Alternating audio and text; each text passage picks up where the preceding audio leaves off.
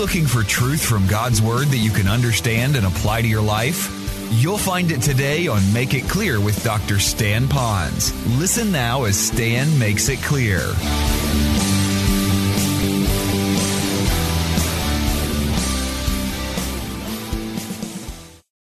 Well, just for those of you that weren't able to be with us when we covered the first part of our 4-part series, we talked about Christians who sometimes feel like, I just feel like I am no good. And I need to pause because some of you are mature Christians here and you're saying, I'm beyond that right now. I know that in Christ that God has done some wonderful things. But if that's the case, then perhaps some of you are around people that you're discipling, you're mentoring, you're trying to raise up the next generation. And your kids might come home from school one day and they might just say, you know what, I'm just no good. I'll never be any good. Nothing ever goes right for me.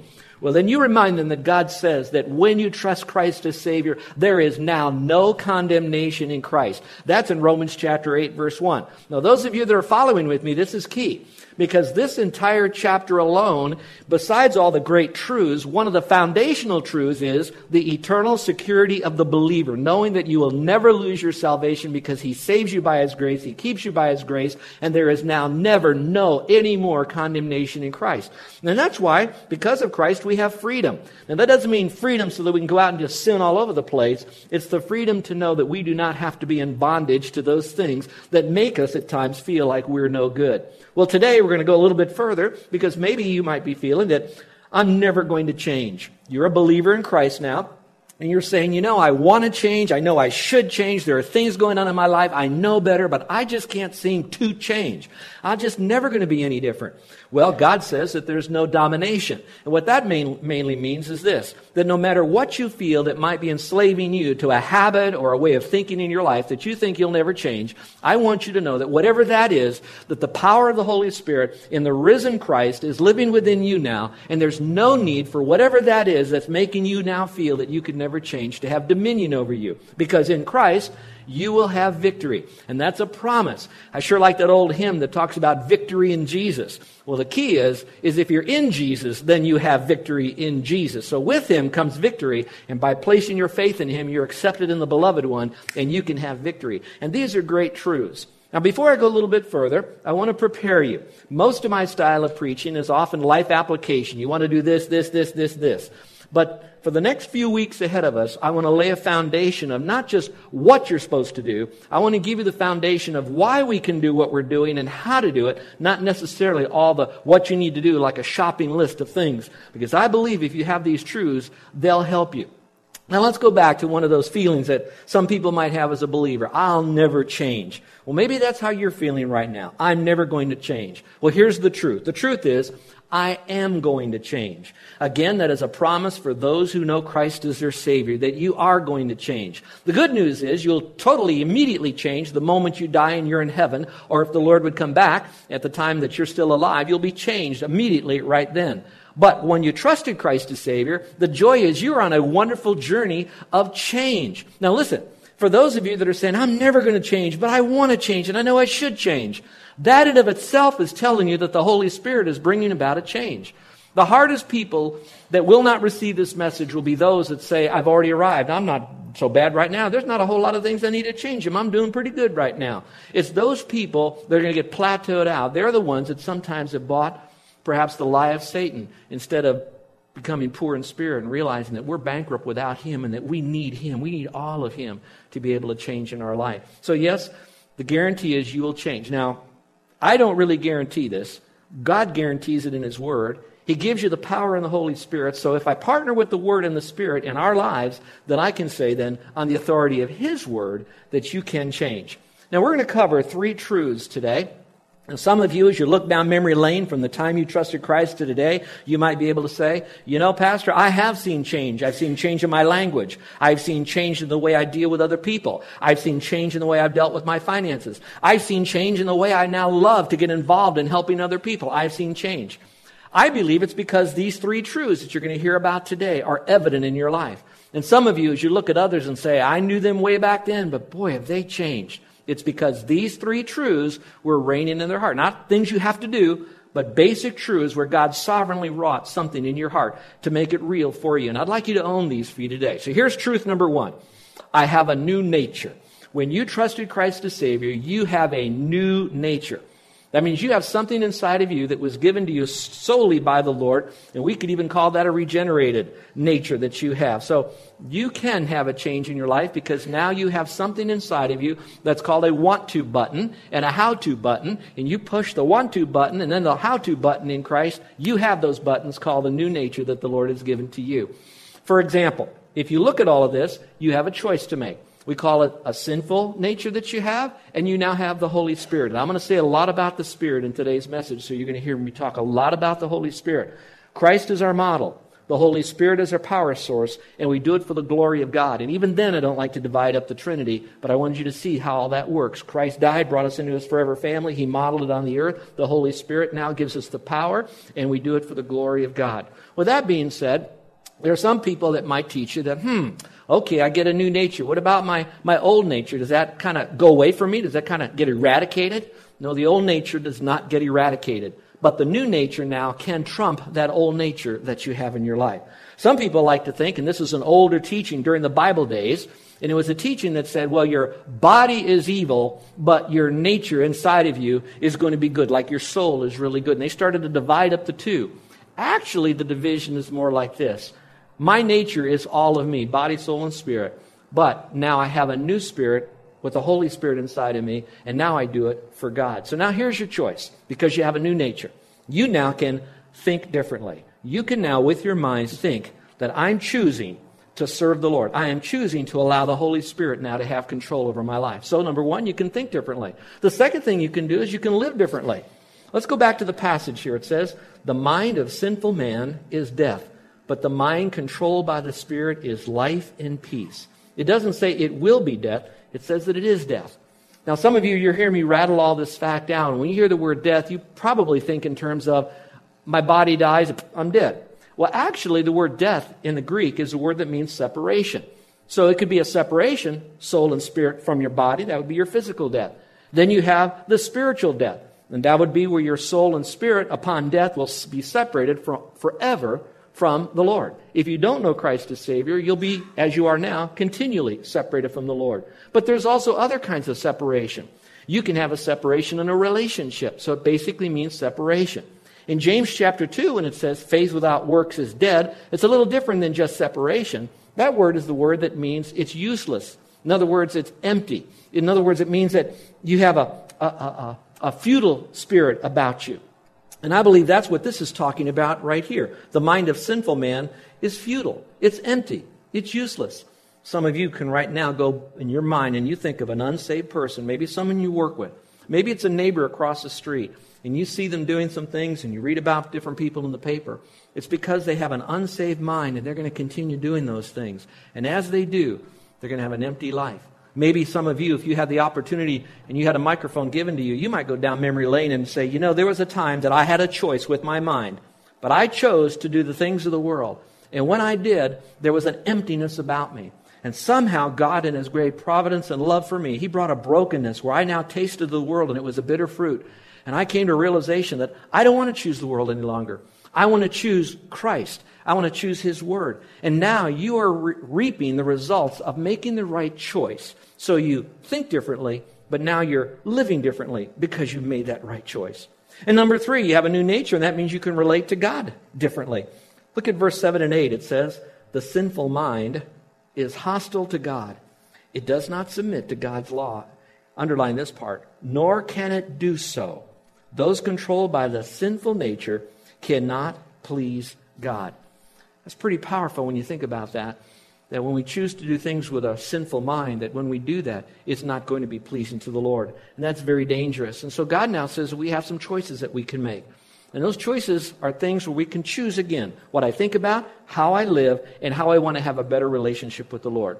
Maybe an illustration might fit. Let's say that you and I were out in a field somewhere, and all we had was a handful of pebbles, and we were throwing those pebbles out into the field. And we would think that maybe throwing those pebbles out in the field, we might reap something. And we already know that if I took a handful of gravel and I chucked it out into even a very fertile ground, nothing will grow from it. And the Lord looks at that and He says, let me come alongside you now. And what I'm going to do is I'm going to put some seed in your other hand. Well, now you have a choice. You have the choice of continuing what the world is doing because that's what they're doing, and I want to be like the world. I'm going to chuck pebbles out. There's no fruit, and there's certainly nothing with eternal life with those pebbles. Or I could take those wonderful seeds of life, and now I can do what God wants me to do and chuck those out into the field, and it'll grow. Basically, we're saying this, and that is that we have a choice that we can make in our mind. We can choose to follow the Lord, or we can choose to follow the world. We can choose to plant to our old nature, or we can choose to plant to our new nature. And when we make the right choice based on the mind that God has given to us as a believer, we will then reap the results of that kind of life. And God says that's a wonderful blessing. It's a wonderful reaping. So here, for just a moment, let me ask you, what have you been planning to lately? As you look back over your life, part of your choices is how you're going to use your time. Has it been, for the glory of God, the best use of your time? How about perhaps planning to your treasures? You know that Christmas time is coming very soon, and you're going to have some choices of what to do with either Christmas bonuses or money that you're given from family or friends, or maybe even how you spend your money. How will you spend your money? What will you do with that which God has entrusted you with to be able to further kingdom work? That way you think differently, you live differently, and you relate to God differently as well. Some of you, perhaps at this Christmas, you might be asking yourself, I've got a lot of things I could give to my kids, a lot of electronic gear, some clothes, maybe some free passes. But you might want to ask yourself, do my children have a good Bible? A Bible that they'll have for a long time, a study Bible for them, one with their name on it, one that they can bring to family devotions, one that they can have their quiet time in, one they could bring to church with them that'll hold up and be rugged as they carry it about. A Bible that they could really sense the importance of it, the value of it. And I know when I talk in terms of just that book Bible, it's nothing more than ink on a page. But at least you have the ink on a page that from there, then it can go through your eye gate, to your mind gate, to your heart gate, and then out your hands in life. So you might think about that. Here's a more pointed question. How about your Bible? Do you have a good study Bible? Do you have a Bible that you can use that has good notes in it, quality paper, good binding so it'll last? A Bible that would be rugged, that you could take it with you when you travel or when you come to church or maybe even when you go to the beach, but wherever you go. But a Bible that you're going to hold, and in a sense you're going to treasure. Not so much the book, the ink and the paper, but knowing that it's through that ink and the paper that you have that is God's Word that now you can take and that you can study it. So perhaps what you could do is to think differently, live differently, and at the same time relate to the Lord differently by the choices that you make. You want to choose to plant to the Spirit or the flesh? Do you want to choose death? Because some of the choices we make could hinder our health, and could hinder relationships, even with the Lord. Not eternal life. Or we want to choose to that which will grow great fruit and great results. Or do we want to plant those things that will never bear any worthwhile fruit for eternity? Now, I'm not here to put anyone on a guilt trip. All I'm doing is, my brothers and sisters in Christ, if you're on my lanai, I'd just like to say, why don't we think together? We have a new nature. This new nature gives us now the capacity to change. To do that, we can think differently, we can live differently, and at the same time, we can relate to the Lord differently. So truth number one is you need a new nature to change. And to have that new nature, it comes by grace alone, through faith alone, in Christ alone, for the glory of God alone. But that's not all. There's a second great truth. And the second great truth is just as powerful as the first one. When you trust Christ to save you, you have what is known as a new influencer in your life. And he's referred to as the Holy Spirit. Now, I chose the word influencer there, but there are other words from the original language that could also be used besides the word influencer. It could be the word, he can control you. It could be the one, he empowers you. He manages you. One Bible teacher likes to refer to the Holy Spirit as the one who points you to the great CEO, which is the Lord. I don't know what works for you, and I don't want to bring God down to a level of some great leader somewhere. But at the same time, I want you to know that the Holy Spirit is not just an it. He's not merely a power source. The Holy Spirit is God who's in you, and with him comes all that's necessary for you to be able to change, because it's him, the change agent, working inside you and me. So, how do I have the Holy Spirit begin to change me? And by the way, for those of you that like a little bit more, verses 5 through verse 17, which is our primary passage, do you know that the Holy Spirit is mentioned not once, not 5 times, not 10 times, but the Holy Spirit is actually referred to by name at least 12 times in this one passage. Because when we talk about change, it can only be done through the transforming power of the Holy Spirit within us. So what do we need to do in order to have the influencer begin our change? Number one, we need to realize that without Christ, I cannot have the Spirit. Without Christ, I cannot have the Spirit. We're going to talk about that in a moment. But look at the verse 9. It says this. You, however, are not controlled by the sinful nature. Those of you who have trusted Christ as Savior and made the choice to follow the Lord. But by the Spirit, if the Spirit of God is in you. Now underline the phrase, is in you. So that would now tell me it's speaking to Christians. But by the Spirit, if the Spirit of God is in you. Because the Holy Spirit only comes inside those who knows Christ as Savior. It goes on to say, and if anyone does not have the Spirit of Christ, he does not belong to Christ. If you don't belong to Christ, then you don't have eternal life. You don't have a new nature. You're just living your life here. This is your heaven because you still have hell to go to. And so that's your life. Now let's stay with the passage. Can you see the Trinity in this while you're looking at the verse? Where do you see the Trinity in here? Not the word Trinity, but the Trinity. It starts out by saying, but by the Spirit. So now you have the Holy Spirit. Then it says, the Spirit of God. That's the second part of the Trinity, who is in you. If anyone does not have the Spirit of Christ, so now you see Christ. So subliminally, in one passage alone, you're seeing the entire Trinity. So while I am now focusing on the Holy Spirit, I do want you to know it's the entire Godhead that now takes rule over us and how important that is. Well, back to our point. Without Christ, I cannot have the Spirit of God. Look up here, if you will, for just a moment. A couple of weeks ago, I was using the illustration with my Bible, and that represented Christ, and I said this piece of paper would represent you and me.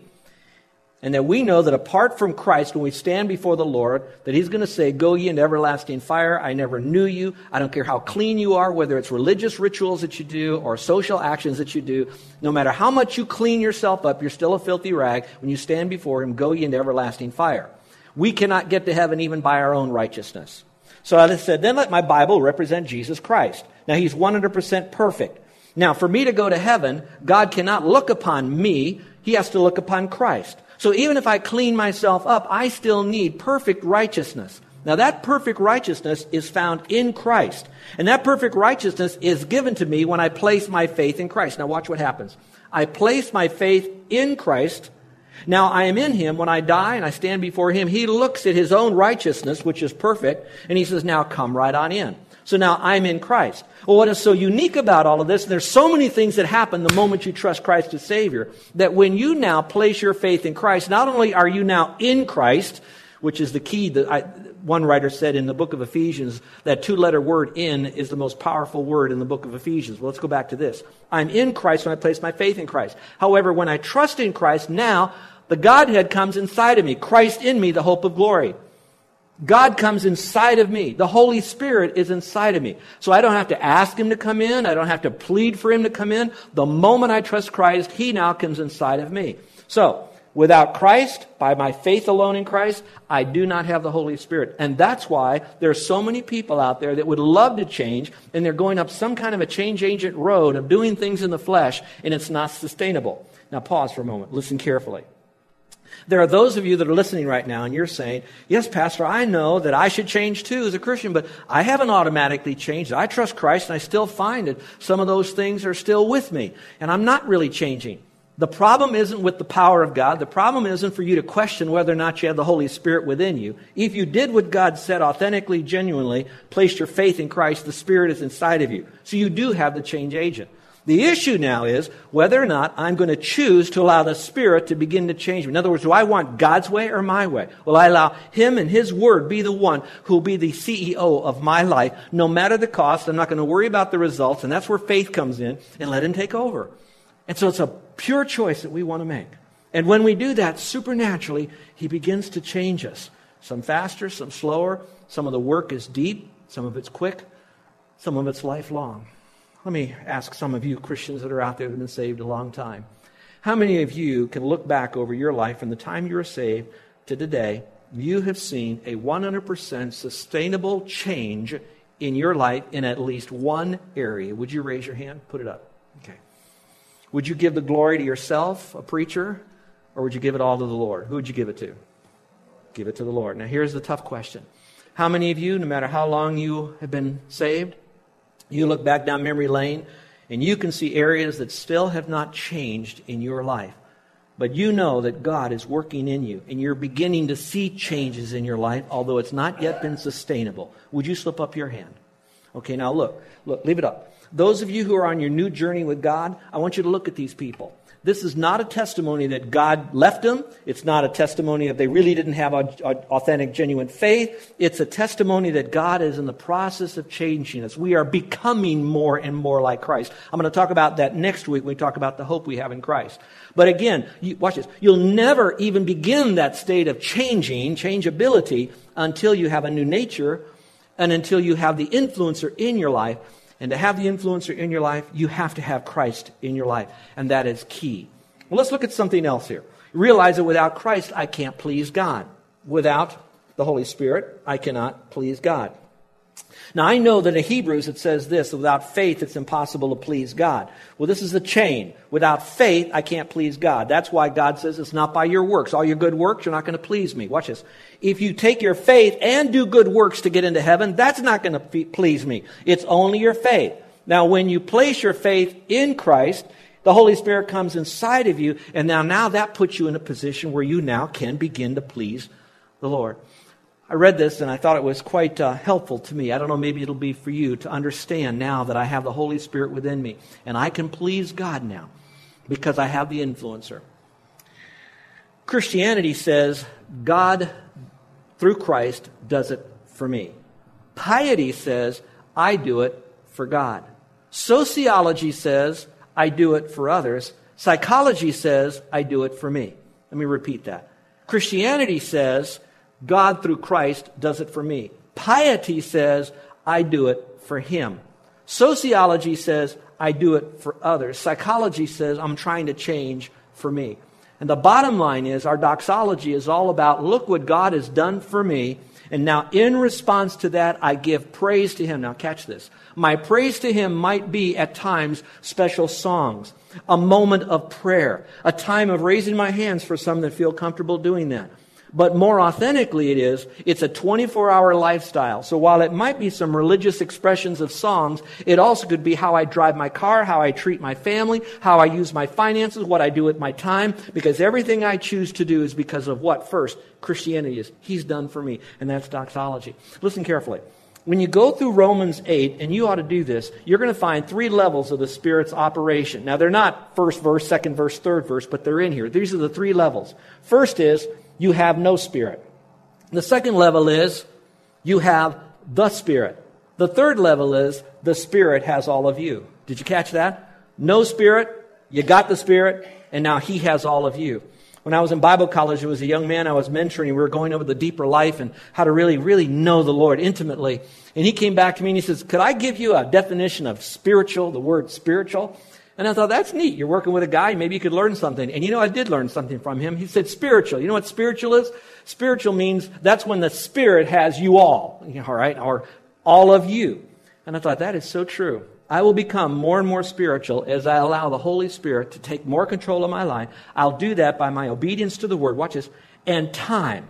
So as I walk with the Lord, the longer I walk with the Lord, the more I'll be spiritual. And the longer that I'm spiritual, the more I'm going to be mature in the Lord. But it still has as its vortex the Holy Spirit. And that's how I can please God and how critical that really is. But there's also a third way. And that is because of the fact that the Holy Spirit gives life to my spirit. Gives life to my spirit. Look in verse 10, it says, if Christ is in you, and by the way, if you've trusted Christ, He is, your body is dead, in a sense, because of sin. But your spirit is alive because of righteousness.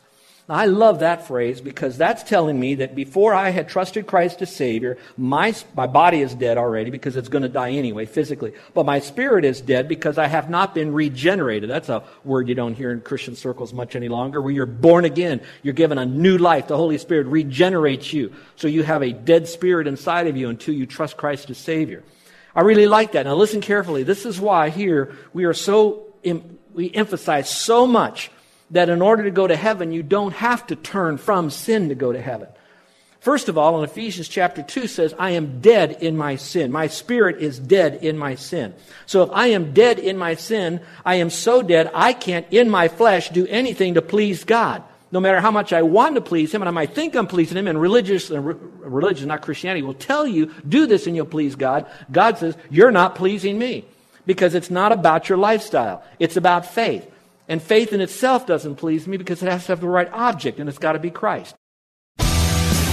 You're listening to Make It Clear with the teaching of Dr. Stan Ponz, founder of Make It Clear Ministries. Make It Clear is dedicated to taking the Word of God with clarity into every person's world.